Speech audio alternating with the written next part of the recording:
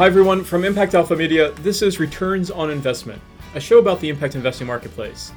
Live from New York, on tape, I'm Brian Walsh, head of impact for the fintech company LiquidNet.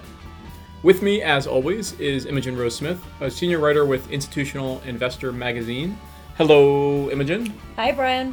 And joining us by the magic of podcast technology, Impact Alpha editor-in-chief David Bank, who's joining us from Berkeley, California. Hi, David. Hi, Brian. Hi, Imogen. Hi. On today's show, we're going to unpack the global goals, also known as the Sustainable Development Goals, or for those who love UN speak, the SDGs. David, are you down with SDGs? I'm down. Imogen, are you down with SDGs? Will you take the bait? What's the joke? What's the joke? You're supposed to say, yeah, you know me. Yes, I'm not going to say that. Okay, do it again. Do it again. All right, David, are you down with the SDGs? Yeah, you know me. Okay. This is awful. Okay, well, no one is hiring us to do any kind of music. So these global goals, the SDGs, are the ambitious targets that world leaders adopted back in 2015 for what they believe the world of 2030 should look like. The global goals are emerging as a kind of universal framework, not only for governments and philanthropists, but for investors as well. And they're really ambitious. End poverty in all its forms, provide universal education, healthcare, and access to clean water for everyone. There are 17 of these goals total. David, can you help unpack them for us? Where do they come from, and why do they matter?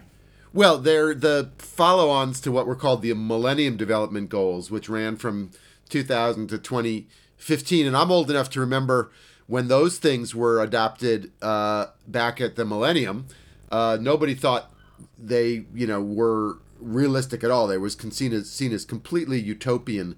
And in fact, the world made remarkable progress by 2015. And we didn't hit all of those goals, but we made major progress towards most of them. And it shocked people into how useful they were as a common framework. So back in the halcyon days in 2015, when the world could agree on anything, the UN and world leaders adopted these goals. And these are much more ambitious than the Millennium Development Goals. Significantly, they cover developed countries as well as developing countries. So they're supposed to be seen not just as a kind of developing world framework, but as a whole world framework. And the other part of it, frankly, that was important is that they do envision a very significant role for private capital, not just foreign aid and philanthropy. So, we're often running. I think what's significant is that there just now is kind of agreement on a set of goals. And then there's this whole cottage industry developing around tracking them and measuring them and what does it all mean. So we can get into all that. But I would say the SDGs are on. So, Imogen, these global goals are, they were born out of the UN. They were born out of that jargon-filled, acronym-filled, process-filled organizational body known as the United Nations. But they seem to be gaining traction outside of that kind of traditional world of official international development. What are you hearing from institutional investors about the SDGs, about the global goals? So first of all, we have to stop calling them the SDGs because nobody knows what you're talking about and it sounds like a sexually transmitted disease. So, I think that within the Not world... the STDs. Yes, I know. But within, back in the real world, it's exactly the problem with the sort of jargon-filled UN process, PowerPoint bullets to do whatever, who cares? So, Because institutional investors never use any jargon. No, right? exactly. And so I've had it beaten out of me. You guys don't get to put in more jargon. Especially, as I say, when it sounds offensive. So, and that is what is alienating about these kind of processes, just in the same way that that's what's alienating about finance or any of these kind of closed communities when you start speaking with your own jargon and your own language. So, the Sustainable Development Goals, as we call them back in institutional investing land, do, however, have had a surprisingly large amount of resonance with the investment community at large. And I think it's worth taking a step back to really sort of spell out what we're talking about here. Like, what are the goals? Broadly speaking, they're talking about tackling climate change, tackling income inequality and poverty. So dealing with these massive macro issues. And I think you can go through the 17, and some of them seem a lot less tangible to institutional investors than others.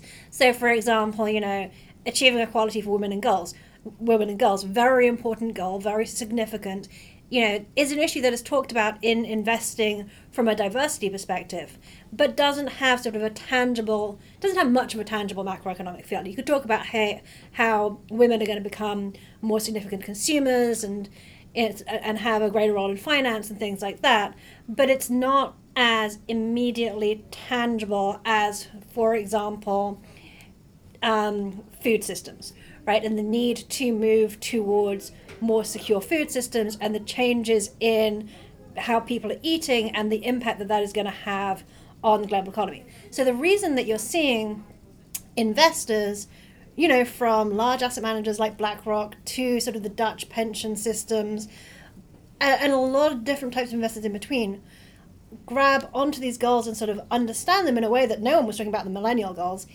is that these are talking about large macro trends that are happening that investors are seeing generally, that is just being put into the sort of UN context. I think that's right. I mean, we've been just hearing at Impact Alpha this kind of drumbeat of announcements every day. There's, as you mentioned, Dutch and Swedish pension funds have a whole framework. Silicon Valley venture funds are saying that every pitch has to hit at least one sustainable development goal. There's a city in the Philippines that wants to be known as the leading, sustainable development goal city in the world. A fisheries company, just said we're down with the life underwater and other sustainable development goals. So everybody is rushing to get on board to align themselves with the sustainable development goals. The question now, I think, is what does that alignment mean? A, like, what do you actually do as opposed to just say you support it?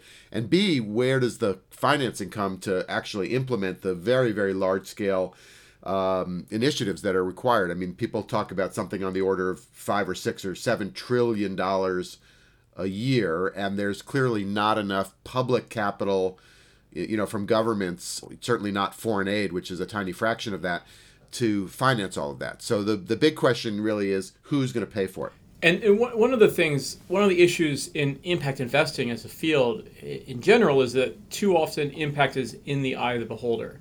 So how do these global goals provide a more universal frame of reference for those trying to tackle and measure and define and articulate how their investments are having an impact? Well, I think one of the advantages, right, is they come with an inbuilt timeline. So already you have a definable box that you're putting something in. So you're saying we need to tackle global warming by 2030. So whatever investment I'm making has to be within the parameters of that. And we know, by the way, that we have to do something about it or we're all going to be dead, right? So that gives you an immediacy and a timeline that you can then work through. The other part of it is just a simple taxonomy. I mean, you can know who is working on SDG, Sustainable Development Goal 7, which is about universal access to energy, and all of the folks who are tackling off-grid solar in Africa and early stage climate innovation and smart grids and and battery storage, all are kind of organizing themselves around Sustainable Development Goal 7. And Sustainable Development Goal 3 is around healthcare. And so the healthcare folks get organized. And as Imogen said, there are, the OECDs and McKinsey's and Brookings and everybody of the world are churning out white papers to measure all this stuff. So there's at least starts to become just self-organizing groups and affinity groups working on the same thing. And one of the things that I think is really effective is that breaks down that gets away from the problem that I think is one of the things that really holds sort of impact back and some of these causes back, which is the siloing, right? So you have all these different people in different pockets, the institutional investors, the solar people, the impact people, the activists, the green energy people, the government people. I think this is one of the big problems with the climate change COP process, right? So you have all these different peoples in different silos who don't speak each other's language and don't have a way to come together. The Sustainable Development Goals, possibly because of the way they're set up, seems to be getting around that. That, I might be a venture capitalist and I might be into solar. I can go hang out with the energy people, and there I might come across some government people who will really help me develop my solar project, and I might come across some really rich people who might want to invest, and I might come across some pension funds. So you're actually pulling all of these people together. But there are 17 goals, and I without looking at them, how many of them do you think you can name, Imogen or David? David has to be the expert on this. I can do women and girls. I already called out number 3 and number 7. That's because you're cheating Number and looking at a list, though. And Brian is also looking number at 5 a list. is gender equality, and number 17 is kind of the catch-all, because that's exactly what Imogen just said. 17 is the cooperation and partnership and better data and get us all organized. So if you just want to be on the coordination part of it, just stick with 17, which is kind of unsung because it's not as tangible in terms of like food systems and whatnot. I also want to give a shout out to number 14, the conservation one. I think that's a particularly important one that is sometimes overlooked. Well, it's conservation for life below. Exactly. So everybody can have their favorite goals. The real flip that has to happen here, though, as we were saying, is that even now, even in this so-called new thinking around the Sustainable Development Goals, there still is a tendency to talk about the financing gap, and there still is a tendency to think about it as a public budgeting and philanthropy problem, which it clearly is. But that's why I sort of disagree with you, because I think what is surprising is how willing the for-profit and private sector has been to embrace this conversation and these goals and this language, both from the institutional investor and allocator and money manager side and the corporate side. So I don't necessarily think they see themselves as filling that gap per se, but they certainly see these as investment opportunities, which really comes down to the same thing. The difference, of course, is they're going to pick and choose their opportunities based on where they think the money is. So, for example, for not some weird reason, but a lot of investors are into land mitigation. This idea of purifying the water and land and stuff. Why? Because they actually think that's somewhere they can make money. So if you talk to them more broadly about water issues, getting water to Africa is not something that they're necessarily going to step up and want to do. But if you talk about some of these very niche areas where they think, okay, there's not a lot of downside and there's a huge amount of potential upside, the chances are they're going to do it. Or at least be interested in it. That was exactly where I was going, Imogen. Was that flipping the narrative from that foreign aid and public finance framework to a private investment framework. And it doesn't, I'm just saying it doesn't exclude the public finance part of it, but to include the private finance is a big shift for the development world. And there's a lot of work going on about identifying the scale of the opportunities for these challenges. There was a report called Better Business, Better World that said just 4 of these areas could offer $12 trillion in cost savings and revenues. That's an investment opportunity in energy, cities, food and agriculture, and health. And somebody like Arif Naqvi from Abraj, which is a big emerging markets private equity investor, said basically these are the big challenges where the big opportunities for growth are in the global economy in the next coming decades. So I think what's happening is that the convergence of this development need and the investment opportunities is potentially very exciting. And so is it truly that investors are now looking and learning about these global goals and realizing, I had no idea I could make money in that way. Let me look into these different areas and figure out how I can find investable opportunities? Or is it investors had investments they were going to make anyways, and now they have something that they can, a commonly agreed upon framework on which they can map their previously anticipated or previously planned investment strategies and plans? I think it's more.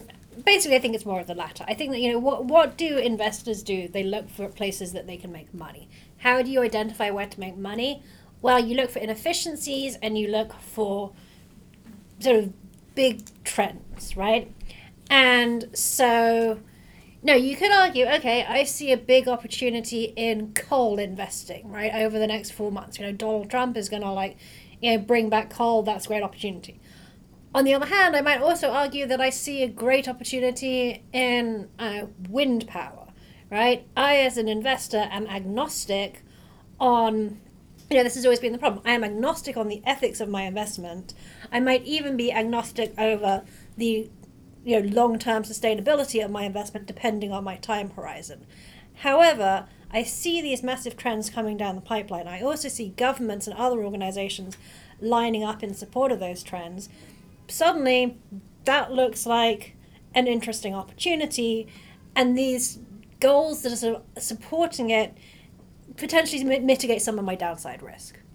But is it so I can understand how the global goals make sense for a true institutional investor, a long-term investor, a pension fund, an endowment, some asset manager that is managing assets for a 10, 20, 30-year time horizon where they know they're going to have beneficiaries that they have to pay out to decades in the future. And so they want to make sure that there is part of their fiduciary responsibility is making sure that there is a world 20 years in the future that That's still not exists. necessarily an agreed upon assumption, but yes. Okay, just play with me. Play this out. So how does this map though for do the global goals align with not just the long-termism but short-termism as well? Can you have a global goals day trader as opposed to a long-term investor? You probably can't have a global goals day trader, but as a rule, kids, you shouldn't be day trading anyway.